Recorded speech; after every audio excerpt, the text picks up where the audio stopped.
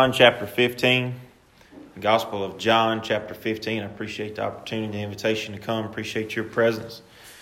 We're going to begin in John, then we're going to flip-flop back and forth. So if you will, keep your Bible open if you'd like to follow along. We're going to begin John in chapter 15, verse 1.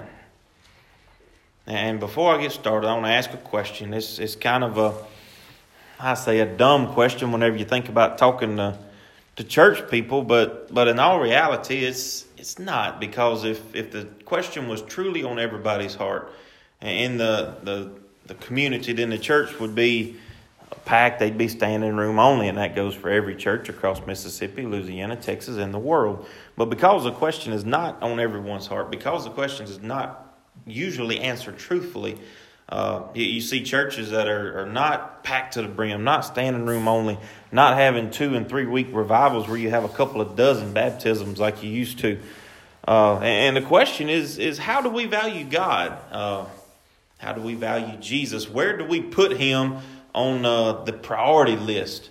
All too often we don't put God in his place. So we're going to try to answer that question with the Bible and talk about a little bit where we're supposed to put him.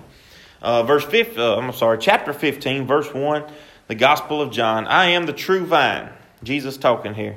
And my Father is the husbandman. Every branch in me that beareth not fruit, he taketh away. And every branch that beareth fruit, he purgeth it, that it may bring forth more fruit. Now ye are clean through the word which I have spoken unto you. Abide in me, and I in you, as a branch cannot bear fruit of itself, except it abide in the vine. No more can ye, except ye abide in me. I am the vine, ye are the branches. He that abideth in me, and I in him, the same bringeth forth much fruit. For without me, ye can do nothing. Heavenly Father, thank you for blessing all of us with health and strength to be safe here again this morning.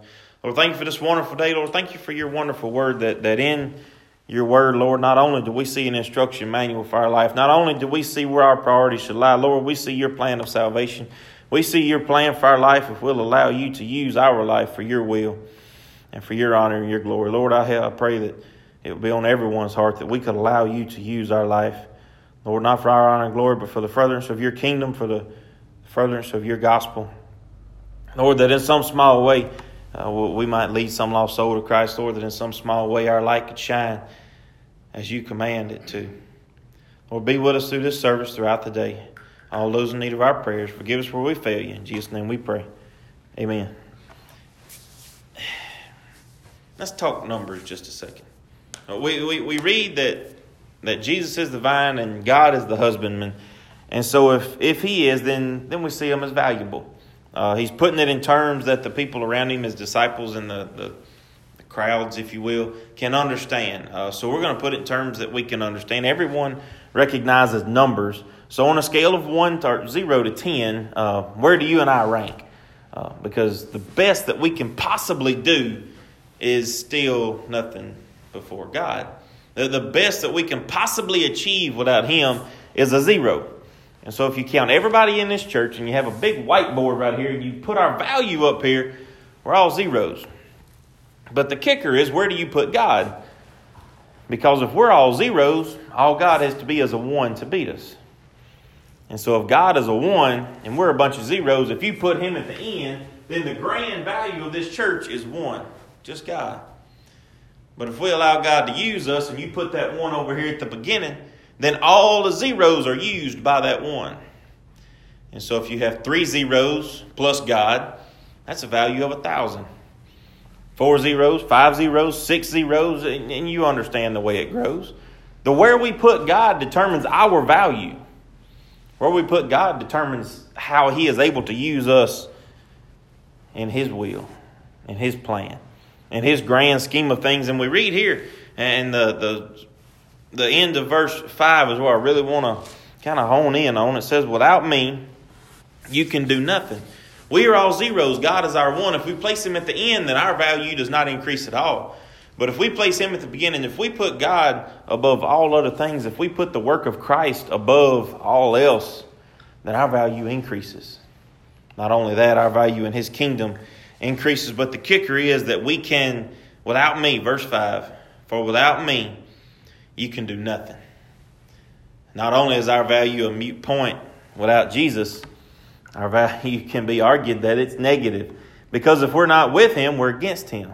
And we're going to get to that in a few minutes. I don't want to get ahead of myself. Turn with me, if you would, to John in chapter 3. Just flip over a few pages. The Gospel of John in chapter 3. We read here of a conversation that Jesus had with a man called Nicodemus, a ruler of the Jews, but a Pharisee. And Nicodemus really struggled with the concept of salvation because he was holding on to things that he had. He thought his value was on up there a piece. He thought, look at me, I'm a Pharisee, I'm a ruler of the Jews, I'm exactly where I need to be. But he was missing something. Verse 2. The same came to Jesus by night and said unto him, Rabbi, we know thou art a teacher, come from God. For no man can do these miracles that thou doest, except God be with him. And Jesus answered and said, Verily, except a man be born again, he cannot see the kingdom of God. And so this kind of messed with Nicodemus' brain. He said, how can a man be born a second time when he is old? How can he enter again into his mother's womb? Jesus said, no, you're not understanding what I'm saying. Jesus said in verse 5, Verily I say unto thee, except a man be born of water and of the Spirit, he cannot enter into the kingdom of God. That which is born of flesh is flesh, that which is born of the Spirit is spirit. Until we are born of the Spirit, our value can't go up. Until we have God with us, then that one is never added to the board anywhere. We're just flat zeros. Without Jesus, we can do nothing. Without Jesus, we cannot be born again. We cannot have God with us. We cannot become in conjunction with the Holy Spirit without first accepting him as our Savior. Whenever we do, then we have to put him in our place. So look down with me, if you would, to verse 27, John in chapter 3. We'll back up to 26 so we can get a context to where we're at. And they came unto John, verse 26 of chapter 3, and said unto him, Rabbi, he that was with thee beyond Jordan, to whom thou bearest witness, behold, the same baptizeth, and all men come unto him. John answered and said, a man can receive nothing except it be given him from heaven. Ye yourselves bear me witness that I said, I am not the Christ, but that I am sent before him. He that hath the bride is the bridegroom, but a friend of the bridegroom, which standeth and heareth him, rejoices greatly because of the bridegroom's voice. This my joy, therefore, is fulfilled. In verse 30, you see posted all over the place. Our church has a Facebook page, and that is the cover photo. Verse 30, he must increase, but I must decrease. In order to put God where he belongs, in order for God to be able to use us, in order for our value to legitimately increase, we have to first decrease.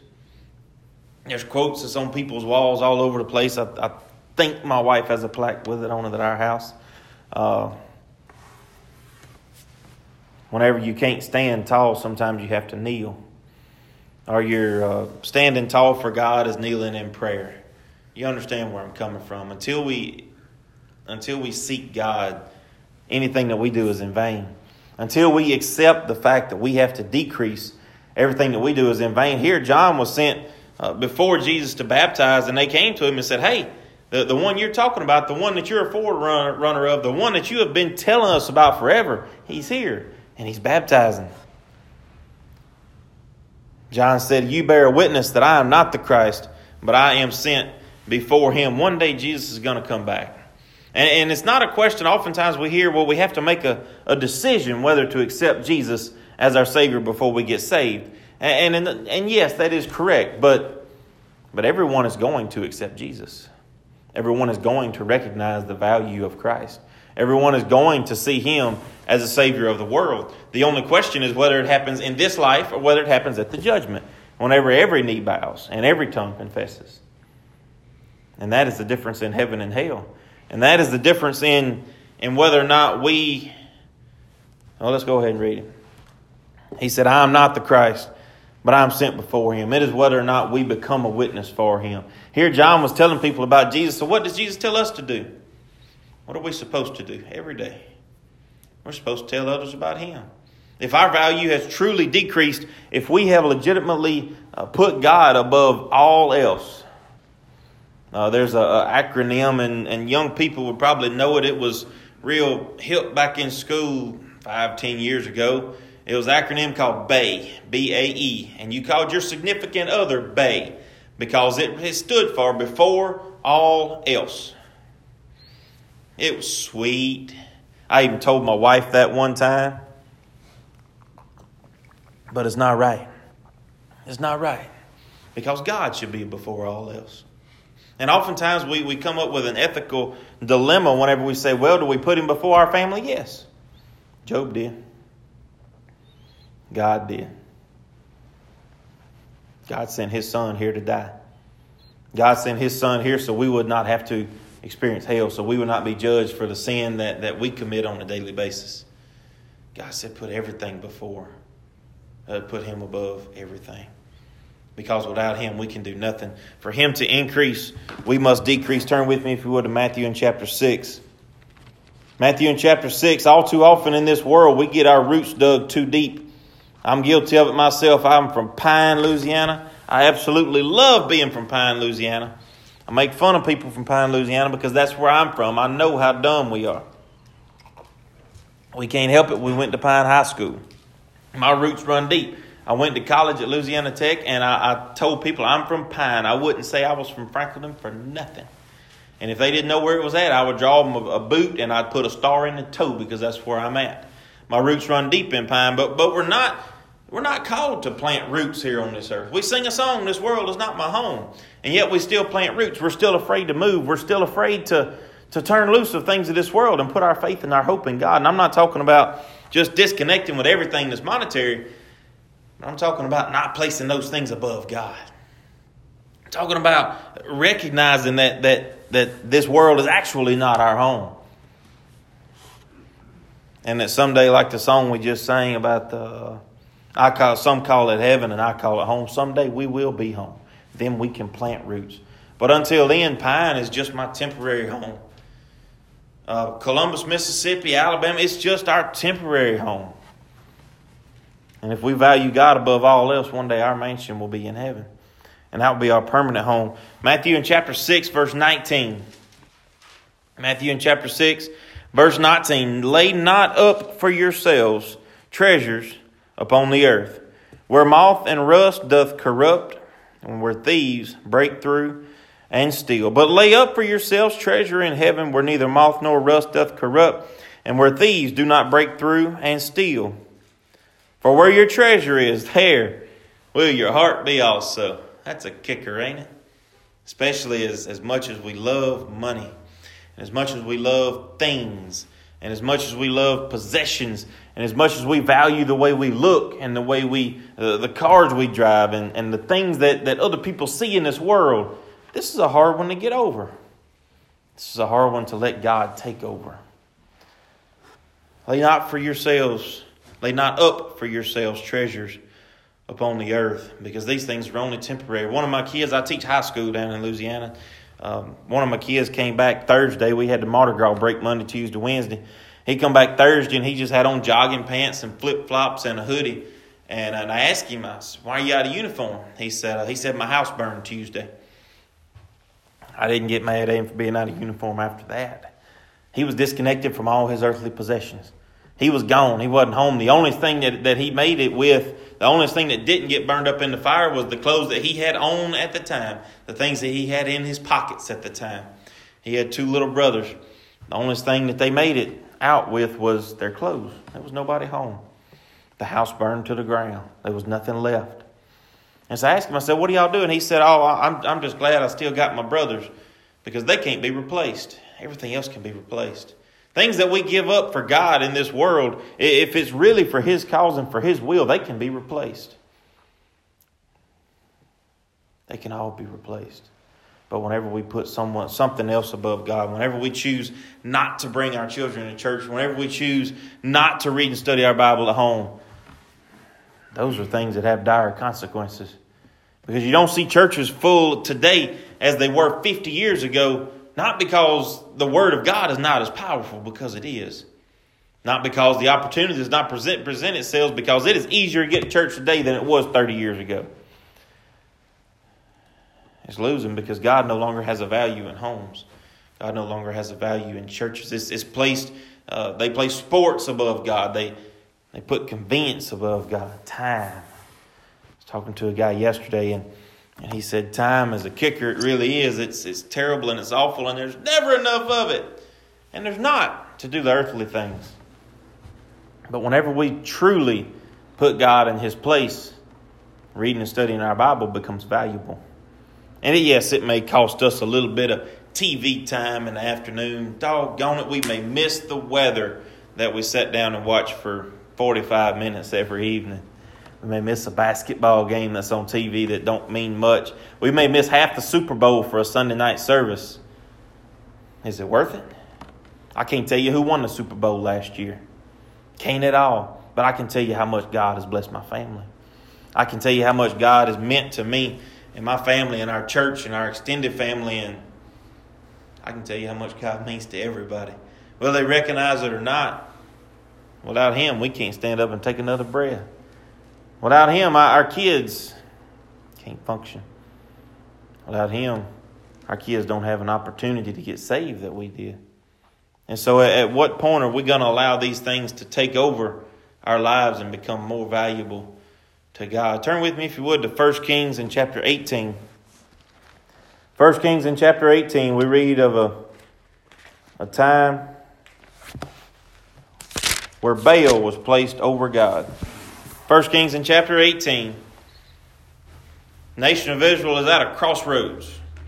They don't know whether to call God God or to call Baal God. Verse 19 of chapter 18.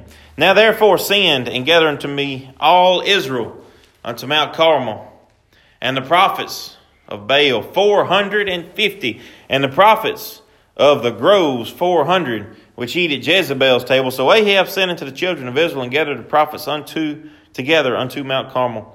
And Elijah came unto all the people and said, How long halt ye between two opinions? If the Lord be God, follow Him. But if Baal, then follow him. And people answered him not a word. Whenever you ask somebody what is most important to them, it's easy to come up with an answer. It really is. If somebody asks me, what is the top 3 most important things in your life? That's simple. If someone asks you on the spot, what is something you couldn't do without? You can come up with an answer. The proof's not in what you say. People lie. People don't think things all the way through. A lot of times in the heat of the moment, we don't quite recognize different things that we can't do without, different things that we take for granted every day.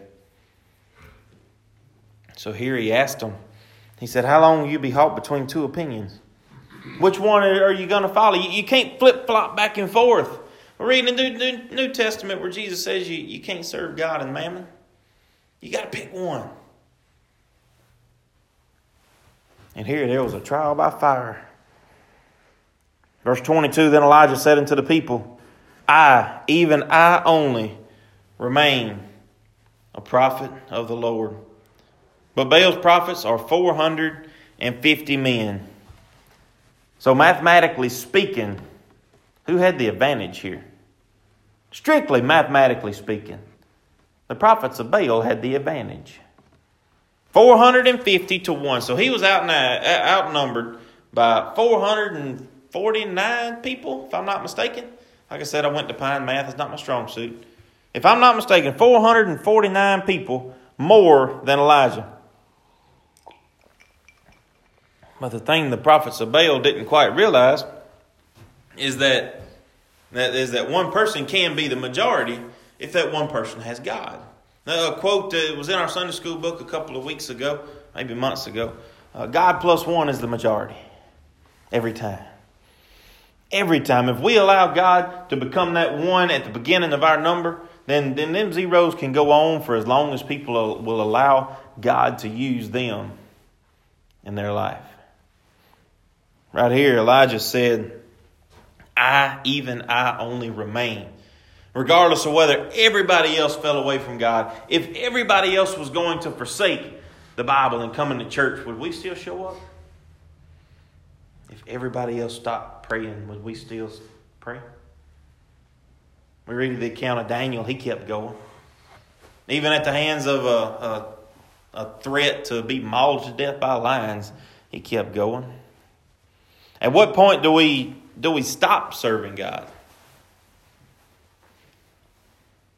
Shouldn't be a point in all reality. We're going to read about Job in a little while. Here Elijah said, I even only remain. And we all know the story. I'm not going to read all the way through it. But in verse 30, when it was all over, and Elijah said unto all the people, come near unto me. And all the people came near unto him and repaired the altar of the Lord that was breaking down. So after they saw the failures of the prophets of Baal, once they saw exactly what didn't happen, whenever they saw how the world is not always there for them, whenever they saw that they can't put their faith in things that are not real, Elijah said, come a little closer. I want y'all to see this really good. He said, come a little closer. Verse 38, then the fire of the Lord fell and consumed the burnt sacrifice. Verse 39, and when all the people saw it, they fell on their faces. And they said, the Lord, He is God. The Lord, He is God. One man turned the whole nation back to God, back away from Baal, because he didn't stop believing. Because he decreased to allow God to increase. Because he placed the value of his God above everything else. No doubt these prophets of Baal could have rose up against him and taken his life. No doubt that crossed his mind at some point. Didn't matter. One man with God became the majority. 2 Kings in chapter 6. 2 Kings in chapter 6.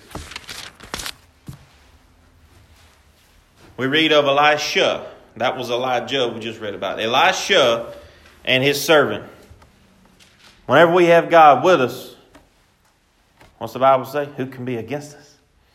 Whenever we have our life surrendered to God, there's no limit to how far He can go with us. There's no limit to how much good He can do in our life. During Sunday school this morning, we talked about the love of God. And all too often, we don't exemplify that love of Christ in our life.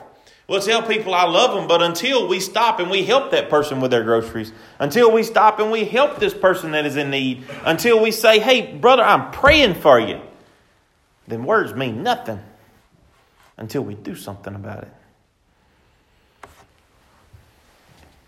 Verse 15 of 2 Kings in chapter 6. And when the servant of the man of God was risen up early and gone forth, behold, a host compassed the city, both horses and chariots. And his servant said unto him, alas, my master, how shall we do? And he answered, fear not, for they that be with us are more than they that be with them. He walked outside, and no doubt they were kind of in a valley, and he looked around. They was just, people everywhere. Just horses and chariots. And if it was today, you would see helicopters flying across, probably tanks all the way around. Surrounded on all sides. And they're sitting over here with a BB gun like, what am I going to do? Elijah said, fear not. He said, whoop-de-doo. I've heard a lot of people say it, and I think it's kind of funny, but I heard a lot of people say it's a sin to worry. Because whenever we worry, we don't think God can take care of us. Here, this man was worried. The servant that had been through all sorts of things with Elisha, he'd seen this man do great things, and he was scared to death. He said, fear not, they that be with us are more than they that be with them. And Elisha prayed and said, Lord, I pray thee, open his eyes that he might see. And the Lord opened his eyes, the eyes of the young man, and he saw. And behold, the mountain was full of horses and chariots of fire round about Elisha. And when they came down to him, Elisha prayed unto the Lord and said, smite the people, I pray thee, with blindness. And he smote the people with blindness according to the word of Elisha. And you talk about a man that is powerful with God. How many times does God answer our prayers just as powerfully and we don't recognize it? We take it for granted whenever we say, Lord, thank you for the strength throughout the day. Be with my family. We don't realize what God is taking care of throughout the day. We don't realize how many accidents He has kept us from. We take it all for granted because it's here. But God answers prayers if we keep Him in the top of the priority list in our life. God takes care of us. The chariots of fire was around Elisha before the guy's eyes got opened. They were up there the whole time, but the guy couldn't see them. If we keep God at the top of our priority list, He will take care of us regardless of who's around us. Turn with me, if you would, to Job in chapter 23. Job in chapter 23. We all know the story of Job. I'm not going to go back and rehash it. Job was a just man, a righteous man. He had everything he needed. But to prove a point, Satan said, I know I can make him turn on God. You think Satan could make us turn on God? He put Job through a lot. Chapter 23 of Job. After Satan had his way, Satan tore the man down. He took his possessions. He took the things that were rooted and grounded in this world. He took everything that he could touch. But Job had something that Satan couldn't touch. Friend, if you're here and saved, we have something that Satan can't touch. We have something that he can't smite. He can take our health, but he can't take our salvation. He can take our possessions, but he can't take our hope. Chapter 23, verse 12. Now let's start in verse 10. But he knoweth the way that I take. When he hath tried me, I shall come forth as gold. My foot hath held his steps, and his ways have I kept and not declined. Neither have I gone back from the commandment of his lips. I have esteemed the word of his mouth more than my necessary food. He said he prioritized the word of God above all things. Job went through all of this and still said that the word of his lips is more valuable to me than food. And I've been guilty of it myself. How many times do we dust our Bible off before we come to church?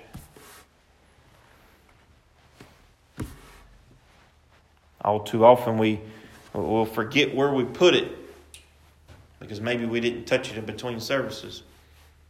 If it's that valuable, well, let me use an example that most of us will understand. If we catch a real big fish or shoot a real big deer, how many people do we tell about it? We see it as valuable. My brother, he's both of them real big fishermen. And pictures all the time of big bass.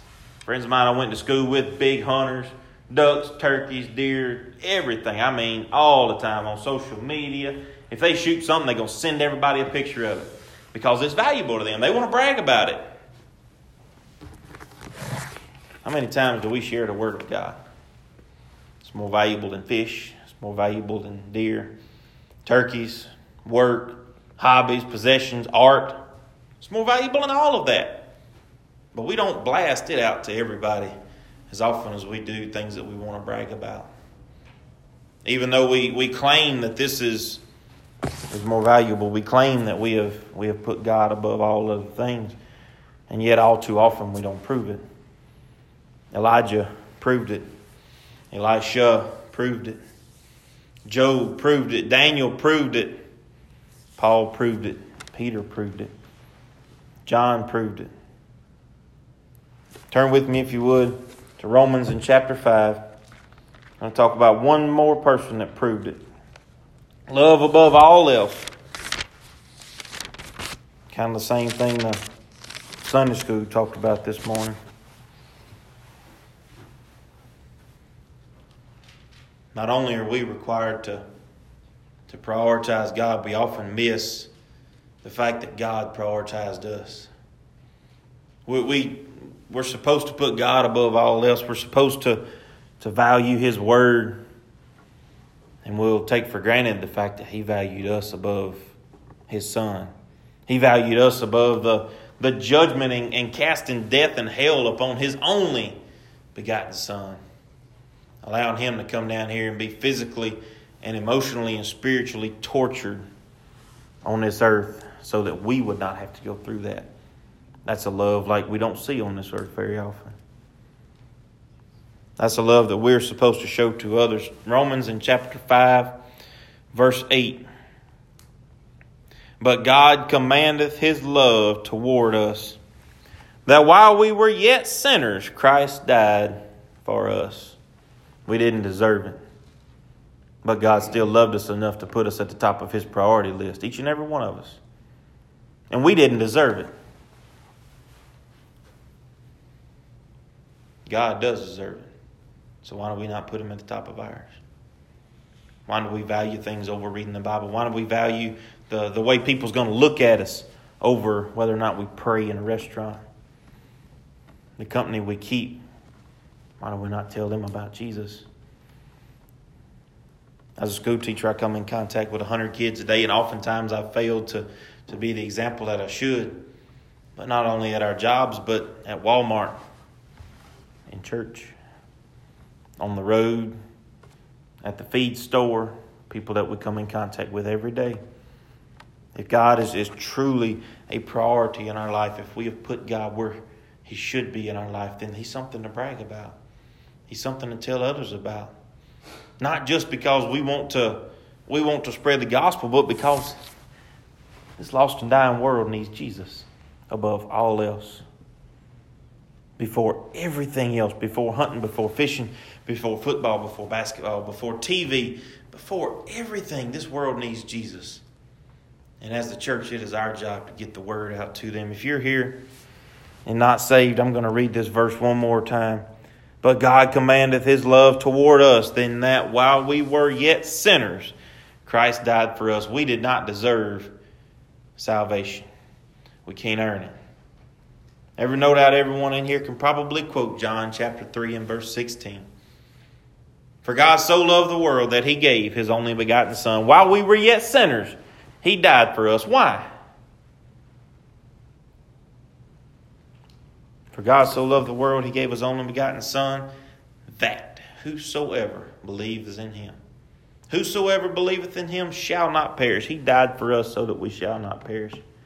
He died for us so that there is an alternative to hell. He died for us so that we might live. My prayer to God is that each and every one of us here could be a greater example every day of the love that God has shown toward us, of the love that Jesus lives within us. And if you're here and lost, that you wouldn't waste another day on your road to hell. That you would accept Christ as your Savior and be saved. Because one way or another, you're going to accept that Jesus died for you. You're going to accept that he's the only begotten Son of God. Whether it's here as the judgment is a difference in an eternity, in heaven or in hell.